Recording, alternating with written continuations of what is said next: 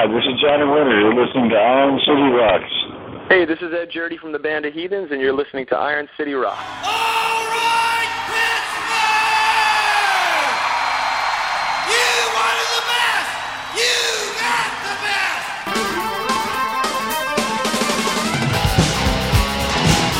Ain't nothing but a good time. Round and round.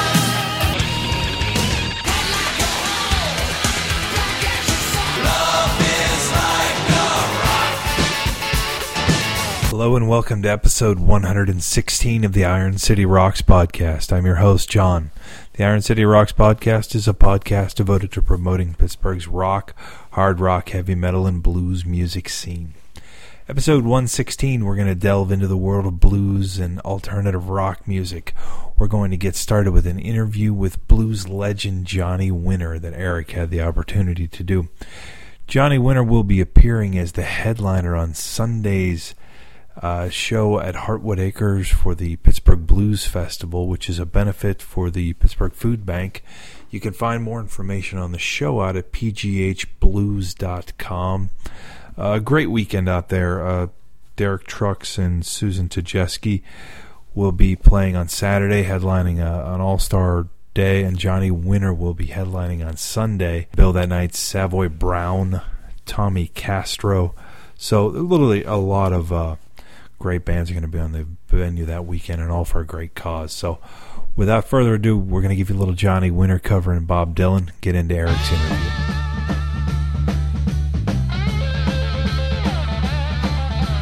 God said, Abraham, kill me a son. Abe said, man, you must be putting me on. God said, no, and Abe said, what? God said, you can do what you want, Abe, but now, next time you see me coming, man, you better run.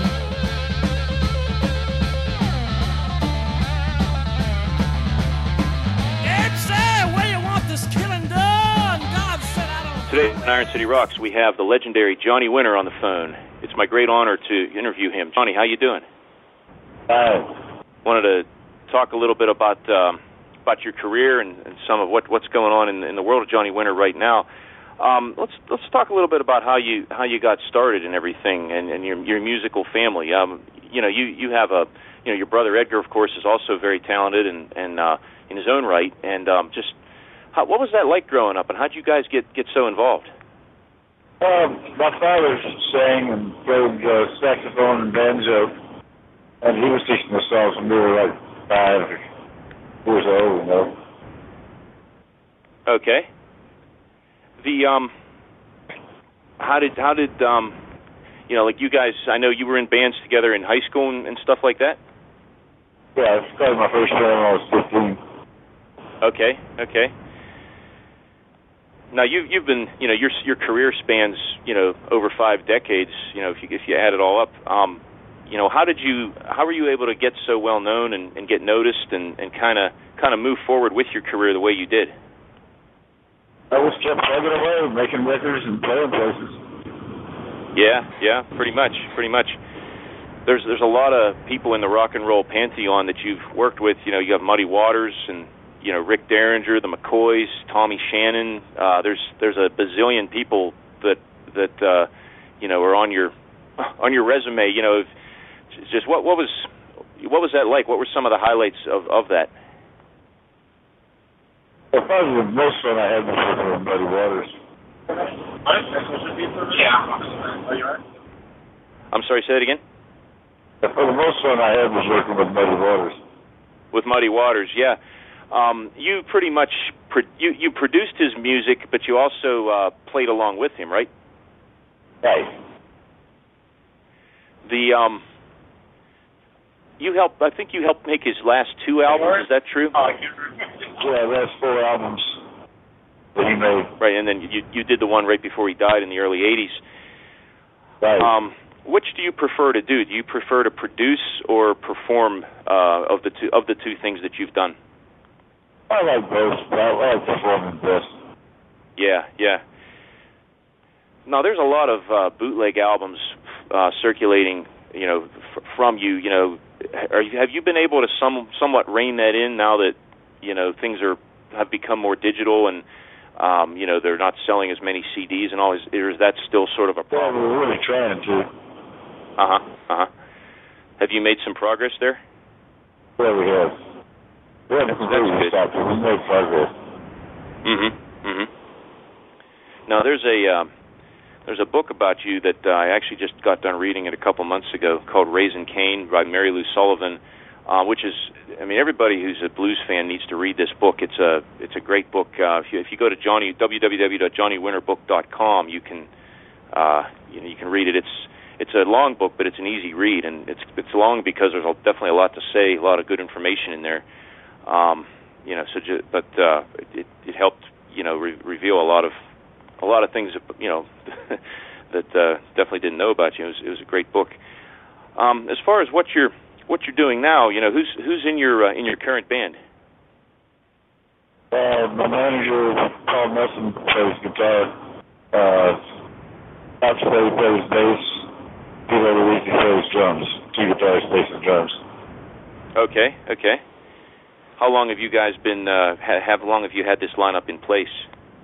About 10 years. Okay, good long time. That's good. Your instruments that you play, your Firebirds, how many of those do you take along with you, and is that all that you still play? I just one Firebird usually. They're a pretty beefy instrument. I know they're very reliable. I own a Thunderbird bass. I know that there's not much you can do to damage them. They're pretty rugged. Yeah, sometimes I break the neck. The neck's pretty thin. I've broken the neck on my Firebird several times. Does the neck on the Firebird like to dive toward the floor like the Thunderbird does? Or what? Does the neck on the are they neck heavy like the Thunderbird is? Do they like to dive toward the floor, so you always have to hold them up? No, they're not bad. Yeah. Do you use other effects? Only effect I use is a chorus pedal.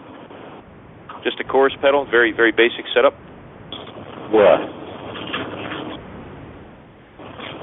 Yeah, now, what type of, how is your tour going? How long have you been on it, and when does it wrap up? We just started yesterday. We got our first job Friday. How long does it go until? About 3 weeks, a little over 3 weeks. Okay, it's a pretty short tour this time. Okay, yeah, it's too bad that the heat's, that you have to play in this heat. I think, you're playing on Sunday, which we'll get to in a minute, but hopefully you'll get some relief a little bit. I saw on your website that in March it was announced you're working on a new album, which I don't believe has yet been named, or at least the name hasn't been released. But when do you anticipate that album coming out? That's September 27th. Okay. Is it? Have you brought other artists onto it, or is it? Yeah, a lot of different people. Okay. Susan Warren Haynes, Sonny Landreth, John Popper, Vince Gill. Wide range. That's good. Now, how do you feel about the state of blues music today? You've been doing it a long time. You're one of the elder statesmen of American blues right now. How do you feel that the state of blues is? Is it in a good place right now? And do you feel that it's still around, but it's not as good as it was in the 50s and 60s. That's for sure. Yeah, I know there's a lot of good players out there. Hopefully it stays around as an art form. I think it will. It definitely deserves to. Yeah. Now, your official website, johnnywinter.net, is a very nice site. I've been on there, and encourage everybody to visit that. You're going to be up at Heartwood Acres, north of Pittsburgh on Sunday. That's tomorrow, actually. I believe the show begins at, is it 8:15? I think it's something like that. And tickets are available for $25. They're not available online anymore, but the proceeds all benefit the Community Food Bank. It's a great cause, so everybody get out there. And Johnny, I want to thank you for coming on the podcast. It was an honor to interview you. I've always wanted to do this, and I'm glad we could. Thank you. I appreciate it. Well, you take care. Thank you for your time. We very much appreciate it. Okay, sure. All right, a very special thank you to Johnny Winter and also to Eric for a great interview. And again, we want to remind you they'll be here on Sunday, that is this Sunday, which is the 24th, I believe, out at Heartwood Acres for the Pittsburgh Blues Festival. Again, more information at pghblues.com. Great night of rock, both Saturday and Sunday night. Johnny will be there on Sunday, so get your tickets, support a great cause, Pittsburgh Food Bank. Now we're going to get into another band who is also on their way into Pittsburgh later on in July, appearing at the Thunderbird Cafe. This is a band called Band of Heathens. A newer band to me. I was not familiar with them, quite admittedly. This is a song called Should Have Known, and we're going to get into an interview that Eric did with them.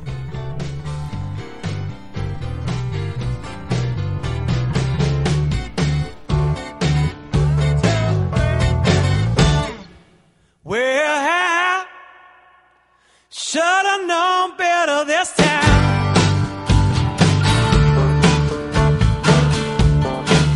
On our best day, we go walking uptown.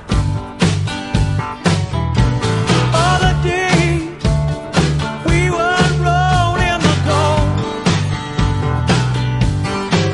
When we were, nothing could come between us. When we're down, baby, it's cold, cold, cold. Saying how should have known better this time. Said you left me standing at the scene of the crime. And I know there ain't no reason, no rhyme. Just that I should have known better this time. So go on and find yourself another, just to sail in your ship of fools. Say the mountain can't hold back the water. When you promise the treasure of forgotten untrue. Well, I should have known better this time. Said you left me standing at the scene of the crime. And I know there ain't a reason, no rhyme. Just that I should have known better this time.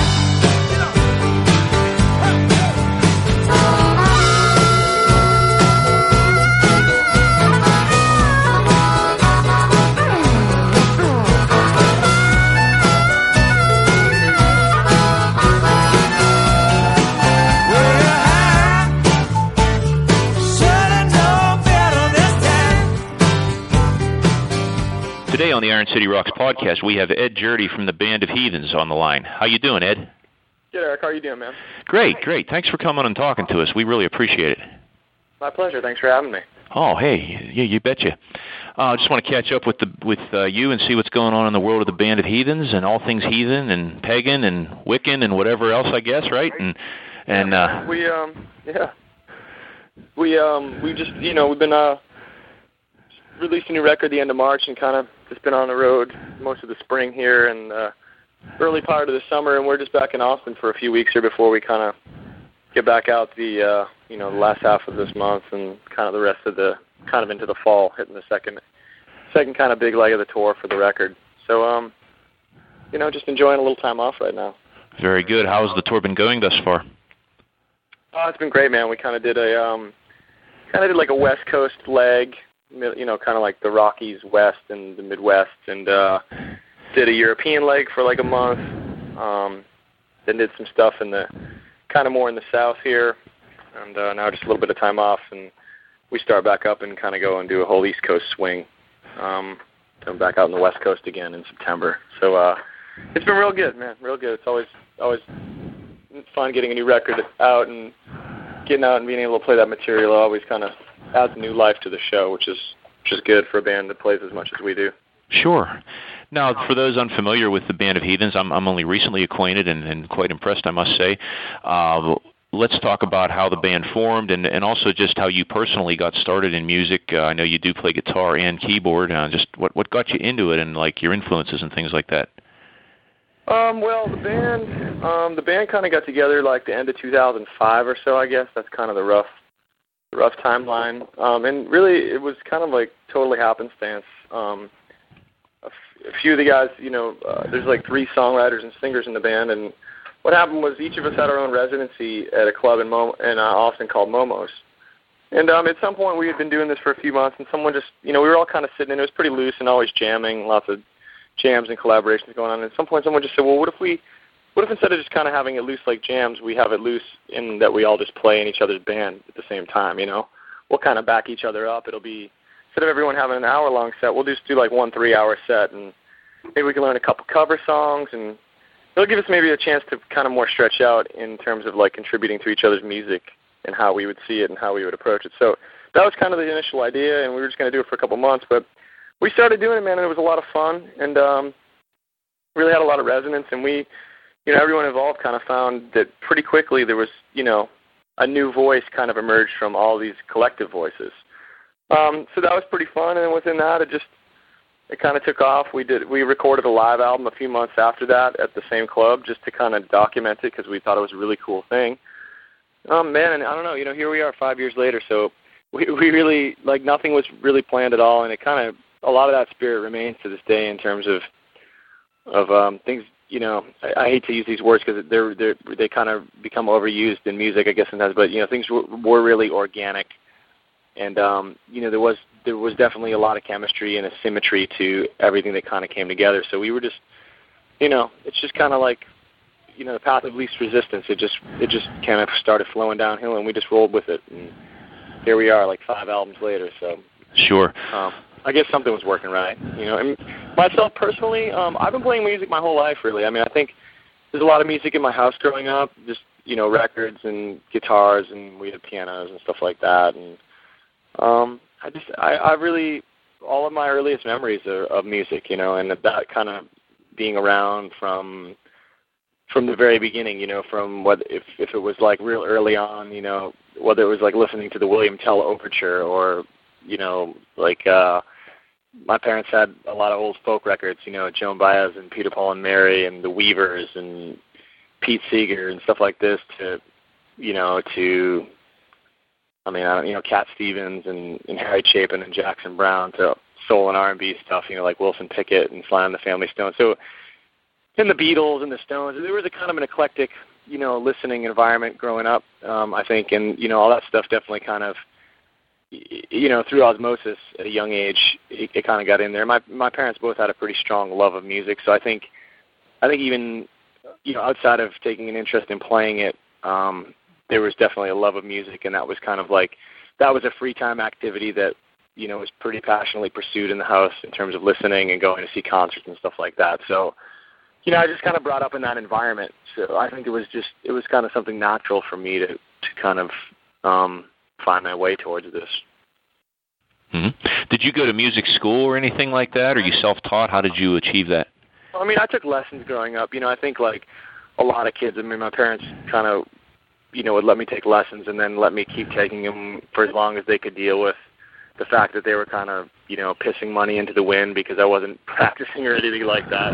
So it was like when they kind of reached the point where it was like, okay, we're just not going to pay for this anymore because you're not practicing anymore. But, I took lessons from, in retrospect, I took lessons from a lot of different kind of styles of musicians, and it was really cool because I kind of learned a little bit about each of their bags as I was studying with them. And, I think in some way that kind of found its way into my playing. And then outside of that, I was really just into, it wasn't that I wasn't playing. I love playing. I always played a lot of music. It was just I wasn't really into the regimented thing. I didn't really want to be told what to do and what to practice and all that sort of thing, you know what I mean? So I kind of in the end was largely self-taught and got a lot just from listening to all different kinds of records and kind of picking up stuff from that as I went along, you know.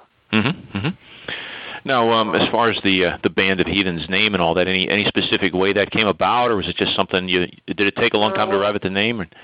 Well, initially when we started doing this jam, we were just it was called the Good Time Supper Club because it really wasn't a band, you know. It was just, like I said, it was just a jam. It was a hang. It was really loose. Like people would come by and sit in all the time as well. So it wasn't just like it was just this fixed kind of situation. I mean, there was a fixed set of principles involved with the project, but there was always like we'd have friends come sit in and like sax players and keyboard players, other singers, I mean, all kinds of different stuff, you know, other drummers. So it was pretty loose. So we kind of, you know, we had this like Good Time Supper Club thing. It was kind of like a jug band thing almost, you know, in terms of the looseness of it. But what ended up happening was, I don't know, man, at one point, so someone made some posters for the show, and it wasn't anyone in the band, but it was I don't know if it was the owner of the club or if it was the booking agent who kind of had booked the night, but these posters just started showing up calling the band the Heathens. Mm-hmm.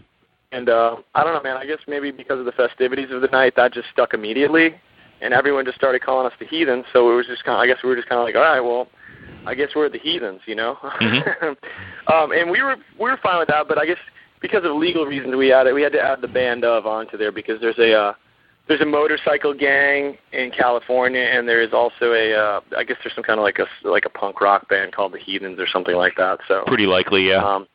Yeah, so we kind of just tagged the band. You know, at that point it was kind of too late to change it. Everyone kind of already knew us as the Heathens, so we just added the Band up to the front of it, and you know, there it was. That was kind of it. So it was kind of a weird one. Like a lot of things that has happened with this band, it kind of seems to have been out of our control to an extent.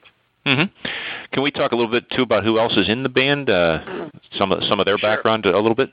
So the other principal songwriters and singers are Gordy Quist. He's a guitar player and singer, and Colin Brooks. He plays a bunch of different stringed instruments, dobro, lap steel, guitars and mandolins, and he sings. The bass player's name is Seth Whitney, and the drummer's name is John Chipman. We've also just recently added a friend of ours on Hammond B3 and Wurlitzer and different keys. His name is Trevor Nealon.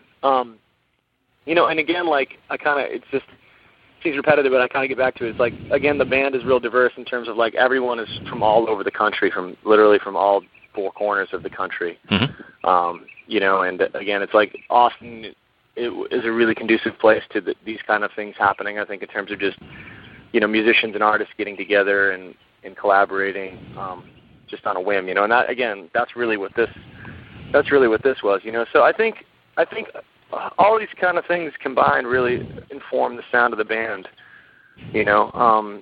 People all coming from different areas, having kind of different upbringings and backgrounds and different musical interests, but yet they're kind of being unified, you know, certain things that we all agree on that kind of unify the sound of the band. Mm-hmm. You know. Sure. Now, listening to the music and seeing some of the song titles, the album names, and so on, there's definitely a lot of creativity going on there. You know, there's definitely a lot of thought going into the choosing of the lyrics and you know, naming things and so on. Where does that come from? I also see some biblical references, which is kind of, I don't want to say ironic, that word's overused too, but like, sure. You know, you have a heathen in the name, but yet you reference the Bible actually quite frequently in a lot of the songs and stuff. So where does that all come from? And does it, you know, there's more than one songwriter, I know. So how do you arrive at all that? Well, I think it depends on the song really specifically, and you know, I think for some of the guys in the band, I mean, some of that stuff is more relevant than other guys, and I think the Bible being maybe a book that has been read by a lot of people, and you know, and definitely. I think, you know, more than the Bible, I think maybe some of those themes have a lot of universal appeal, and sure. Kind of flow nicely into a lot of the ideas and themes that are kind of being explored. And I think with any kind of music and rock and roll specifically, we're a rock and roll band. You know, there's always the themes of kind of salvation and of you know, good versus evil and things like that. Yeah, and alienation and separation, and you know, it's like I think things are, you know, it's a lot less black and white kind of than it appears, you know what I mean? And it's, I think a lot of the stuff a lot of the areas that we explore are kind of dealing with these kind of varying shades of gray, in a lot of different ways. Sure. Like I see, from your discography, there's it looks like you have 3 studio albums, which you have the self-titled one, which appears to be your first one, and then One Foot in the Ether, and then the new album, Top Hat Crown and the Clapmaster's Son, which that's not an easy title to read, and it'd be interesting to know how you arrived at that name too. And it would be interesting, wouldn't it? I'd like to know too. I'm still not sure, to be honest with you. Where did it come from? Well, it came from a lot of different stuff, man. Ultimately, it's kind of one of those. I've been telling a lot of people it's kind of like our Frank Zappa moment where it's ultimately our inside joke, and really for everyone else to kind of figure out, and for us to really figure out if we actually figured out what we're trying to say with this. Right.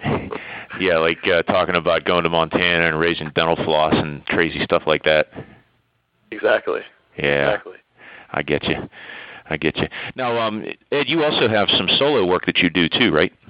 I have 2 solo records that I had done kind of before I got into the Heathens, and I think really since the band has started, that all of the solo work has kind of been put on hold, just because the project has kind of become all encompassing, and that's a good thing. I think like anything else, to really kind of get what you're going to get out of something, you have to kind of be focused on it and put your full energy into it. And I think that was the moment. Everyone kind of was in agreement with that, with this band, that we wanted to do that, and that's where it was, that's where it's been, and that's where it's going for the foreseeable future, Sure.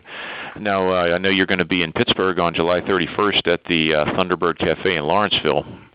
Yeah. So we're looking forward to seeing you there. I hope to possibly make it myself. It would be. I mean, your live shows, from what I've heard, they're really, they don't. Some of the songs, you do a lot of acoustic stuff, but then you do rock out as well, and it just sounds like it would be an incredible live experience. Well, we really kind of live form really kind of gives us the opportunity to stretch out, and I think really shows the strength of the band in terms of the diversity of it. We get to play for a long time, hopefully, and usually when that can happen, and we get to touch on a lot of different stuff, which is cool. I think that's really the strength of the band, the diversity of it. So.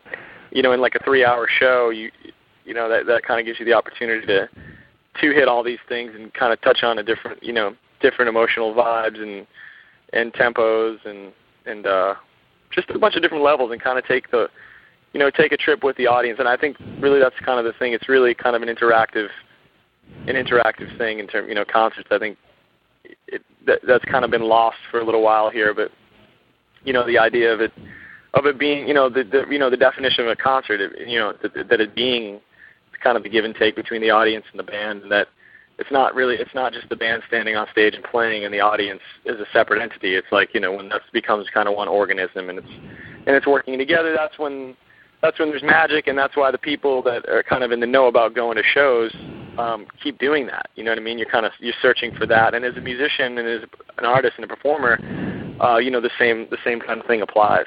Mm-hmm. So, and I love the originality of your music too. I'm sorry. I was just gonna say I'm also looking forward to going to Primanti Brothers again and having a sandwich. So. Oh yeah, you betcha. Yeah, man. So we, last time we were there, we got to do that, which was nice. So hopefully we'll have time to do that again. Well, you'll be right over the hill. You'll be in Lawrenceville, so you won't be far away at all. It's just down Penn Avenue, I believe, is where it is. Cool. Somewhere like that. You'll find it. It's close. But that's pretty cool. But yeah, I love the originality of your songs. I mean, when I hear your music, I think of a lot of different other artists, and I don't like to just put you in a box and say, you sound like this, you sound like that. But I mean, I do hear a lot of influences like the band and the Allman Brothers and Black Crowes and Government Mule. I hear a lot of I guess if you're kind of along those lines, but yet you do your own music. I don't think. I guess you do cover some songs, but it seems like it's mostly original, and I really, really like that. I mean, the show's definitely original. We do do a bunch of covers. We have a pretty big rotation of covers that we spin in and out, and that's for nothing more than to kind of say, like, hey, this is some music that we really like, and to kind of share it with the audience. I mean, I think like even recently we just learned a big Star tune, which was really fun for us.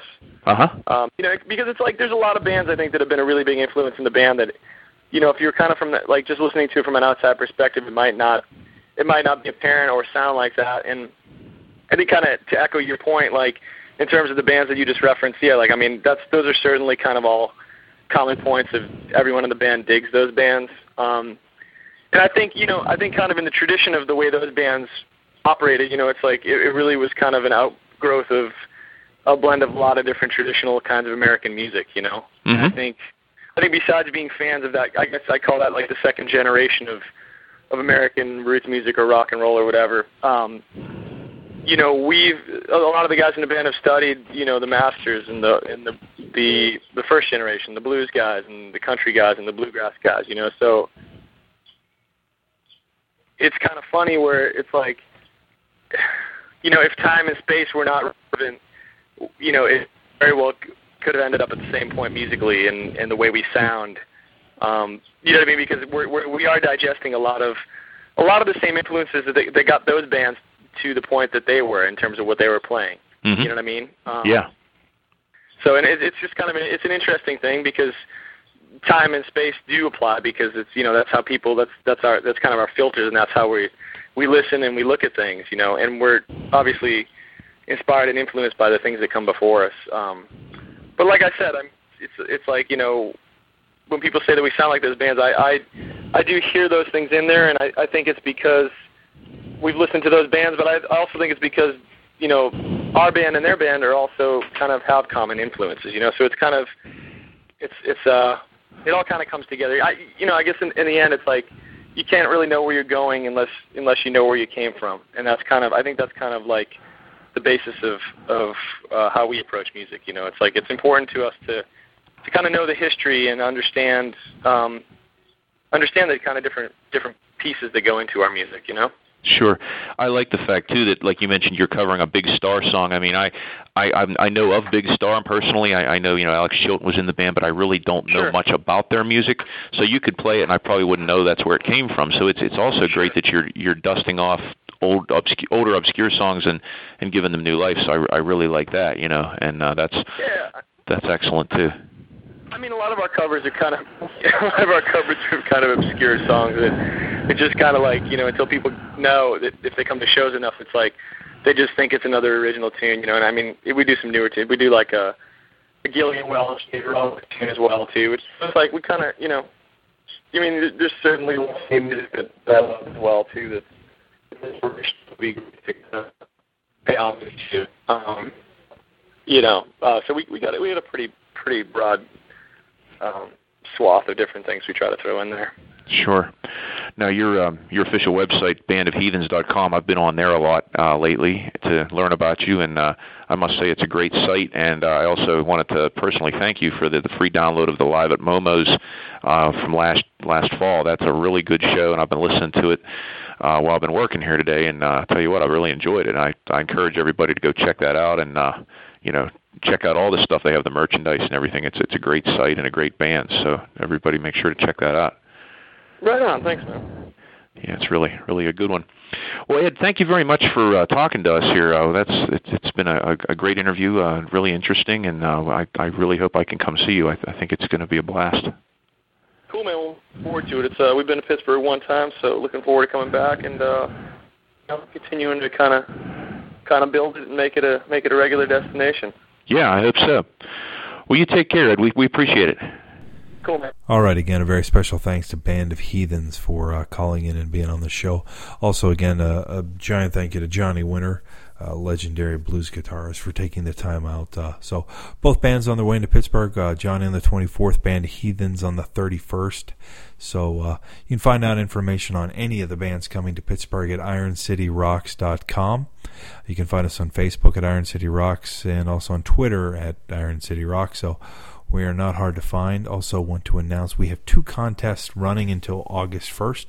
We're giving away a pair of tickets to see Amon Amarth, Viking metal extraordinaire, who will be at Mr. Small's doing a special 2-set show that night. It's an evening with Amon Amarth, no opener of any sort that night. And then also we'll be giving away a 2-pack of tickets, 2 tickets to see Iron City Rocks present the Lynch Mob at Altar Bar on the 9th of August, and a pair of tickets to see Whitesnake and Mr. Big come out to the Trib Total Media Amphitheater on the 16th. So you can win both of those with one entry. Go to IronCityRocks.com/contest to win both. Really excited about the Whitesnake show Not only are you going to see Reb Beach of Pittsburgh fame, but also on guitar from Mr. Big, the incomparable Paul Gilbert, who, as many of you probably are aware, got his start right here in Greensburg, PA. So two of the heavyweights of Pittsburgh guitar lore in one night down by the river. So great show. And there are millions of other shows coming. The end of July, for some reason, always seems to be a lightning rod for great shows. We've got Slayer, we've got Meatloaf, we've got Motley Crue. So many that I can't even remember them all off the top of my head. U2 snuck in there in case you didn't have enough to do. Lynyrd Skynyrd. So if you're out at the U2 show, I will be out and about that evening, and also I will be at the Lynch Mob show. So if you see me, stop by, say hello. And again, visit us online at IronCityRocks.com. Thank you for joining us.